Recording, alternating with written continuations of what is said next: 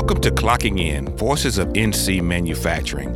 I'm your host, Phil Mintz, Director of the North Carolina Manufacturing Extension Partnership, otherwise known as NCMEP. My role is to drive outreach to NC manufacturers, build relationships to federal and state leaders, and coordinate efforts to drive profitable manufacturing growth in North Carolina. Throughout my time working closely with manufacturers, I have heard the most quirky, curious, and memorable stories. I wanted to turn these stories into a podcast so that others may hear and be informed and inspired. From humble beginnings to manufacturing titans, from tragedy to triumph, I will be interviewing some of these manufacturers who have made North Carolina manufacturing the powerhouse that it is today. Okay, so we're here at MFG Con 2019, having an opportunity to talk with a few of our NCMEP partners, and we're fortunate to have right now John Loyak, who is the Vice President of Global Business Services at the Economic Development Partnership of North Carolina. That's a mouthful, but he's got a big job and he does great at it. How you doing today, John? I'm doing well, Phil. It's a pleasure to be here. Yeah. We were one of the first partners to help you get the MFG Con off the ground, and we enjoy coming out here every year. Yeah. So just tell us a little bit about the role of EDP&C and how you support manufacturers in general. Sure. So the Economic Development Partnership of North Carolina is focused on a number of different areas. We're the ones who are, along with the North Carolina Department of Commerce, promoting the growth of the economy in a variety of ways. That could be everything from promoting North Carolina as a place to spend your vacation, promoting North Carolina as a place to locate a business, a new investment coming into the state from outside. But what is often overlooked are all the things that we do for existing industry, including supporting of manufacturers here in our state. And so the teams that I manage are focused on everything from existing industry support, supporting manufacturers in all 100 counties of North Carolina, an international trade team that's helping North Carolina companies understand how to sell their products internationally. And we also have a small business counseling team who help businesses understand regulations, how to get a business started up, how to make sure they're paying taxes properly, and that sort of thing. Yeah, so it's always new and exciting when there's an announcement for a new business to come in. You know, what type of businesses do you see looking to make changes right now? You know, it's been interesting because North Carolina has a wonderful collection of what I call heritage industries that have created jobs here and helped build the economy for years. That would be everything from textiles to agriculture to furniture. Those industries are still here. We've certainly lost a lot of jobs in those areas, but they're still growing in different ways. And so we see some amazing businesses like a company like Unify, who's creating new artificial threads and for the garment industry, and companies like North Face and others are using their products. But we're also seeing and we continue to see growth of new industries here in the state. And so what a lot of people don't know is the aviation industry and companies that supply that industry continue to grow here. Automotive, we don't have a major automotive manufacturer, but we have a lot of parts suppliers here in the state. Pharmaceuticals, life sciences are an industry that folks know is growing. I mean, if you live anywhere in this state, you've got a major life science company somewhere in the area. And then, of course, the IT industry. 60 years ago, the Research Triangle Park grew because we had IT companies coming here from all over the country. Companies like IBM, who were some of our major tenants there, they continue to grow, and we see IT continue to grow as well. So I know we put a lot of energy, looking for that big automobile manufacturing plant in some ways, but is it better maybe to be diversified like we are, to support a lot of industries? Could that make us a little more attractive? Or You're absolutely right. When we look, one of the things that we do to kind of track the economic health of the state is our exports. And as I look at other states, I'll use South Carolina as an example. They do about the same number of exports, just over 32 billion or so, like the state of North Carolina. But literally 60 to 70% of their exports are all locked up in the automotive and aviation industries. North Carolina's got a very diverse portfolio. And so if we see any kind of a downturn in one of those industries or the international buyers stop buying, those industries are going to be impacted heavily, and we're in a much better position by having that diverse portfolio. Yeah.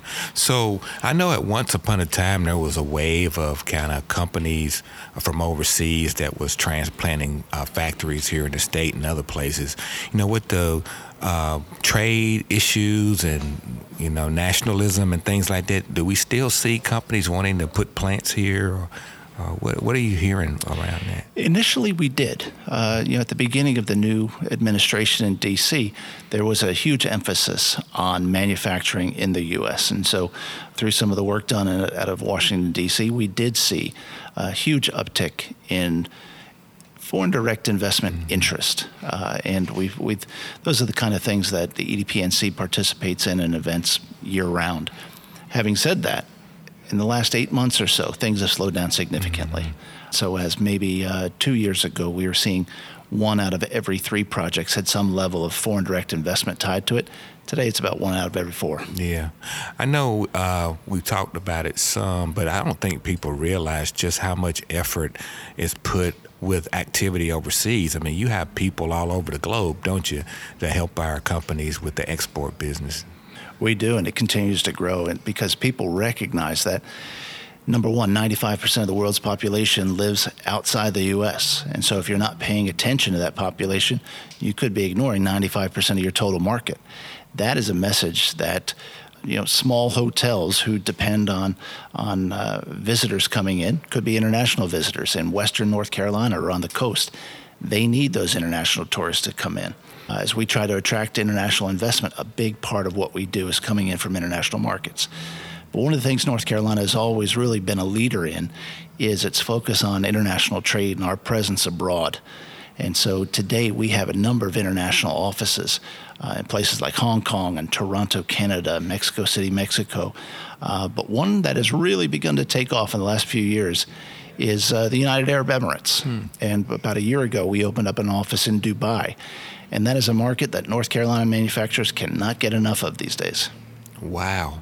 And so you guys sponsor and administer a series of trade missions and things like that. Where do you go? We do. Well, one program that we actually did through the North Carolina MEP program took a group of furniture manufacturers and anyone involved in kind of home furnishings and folks in the textile industry, the furniture industry, anyone working in hospitality. They went over to Dubai to sell to that market. We've done an event there for about the last 2, almost 3 years, where we take North Carolina manufacturers over there and let them see that market firsthand. Let them understand how people buy product over there. Make partnerships with folks. It'd be very easy to do with the internet. It'd be very easy to pick up some of these international clients just over email and over the phone. But you don't really get to know those people until you sit down with them, break bread with them, and learn to do business with them. And so our goal is to take folks into these markets and let them see that firsthand. Yeah, so whenever you're engaging in some of these companies that are looking to make a change or move to the state, are you seeing any difference in the types of factories they're looking to set up? Is it more automated, or what are they telling you about what the infrastructure they're looking at putting here? There's definitely a level of automation that will be involved, but they also know that we've got quality workforce, and that is one of the things that's really a major determining factor. If you're a European-based business, it would be easy to come over to Canada, to Mexico, or the U.S. But when you look at a place like North Carolina, with our taxes where they are, our corporate taxes that is, with the ease of doing business here, with the climate that we have, but most importantly, with the quality workforce that we have, it's hard to ignore a place like North Carolina. Yeah, that sounds great. Well, we're pleased that you're a partner with NCMEP, and we continue to look forward to growing that partnership. You guys do a great job, and you're great advocates for the program and manufacturers across the state. So thank you for sitting down with us a few minutes, John. No, my pleasure. Thank you, Phil. Okay, great. Thank you for joining today's Clocking In, Voices of NC Manufacturing. This podcast is brought to you by NC State's College of Engineering, the North Carolina Manufacturing Extension Partnership, and Industry Expansion Solutions.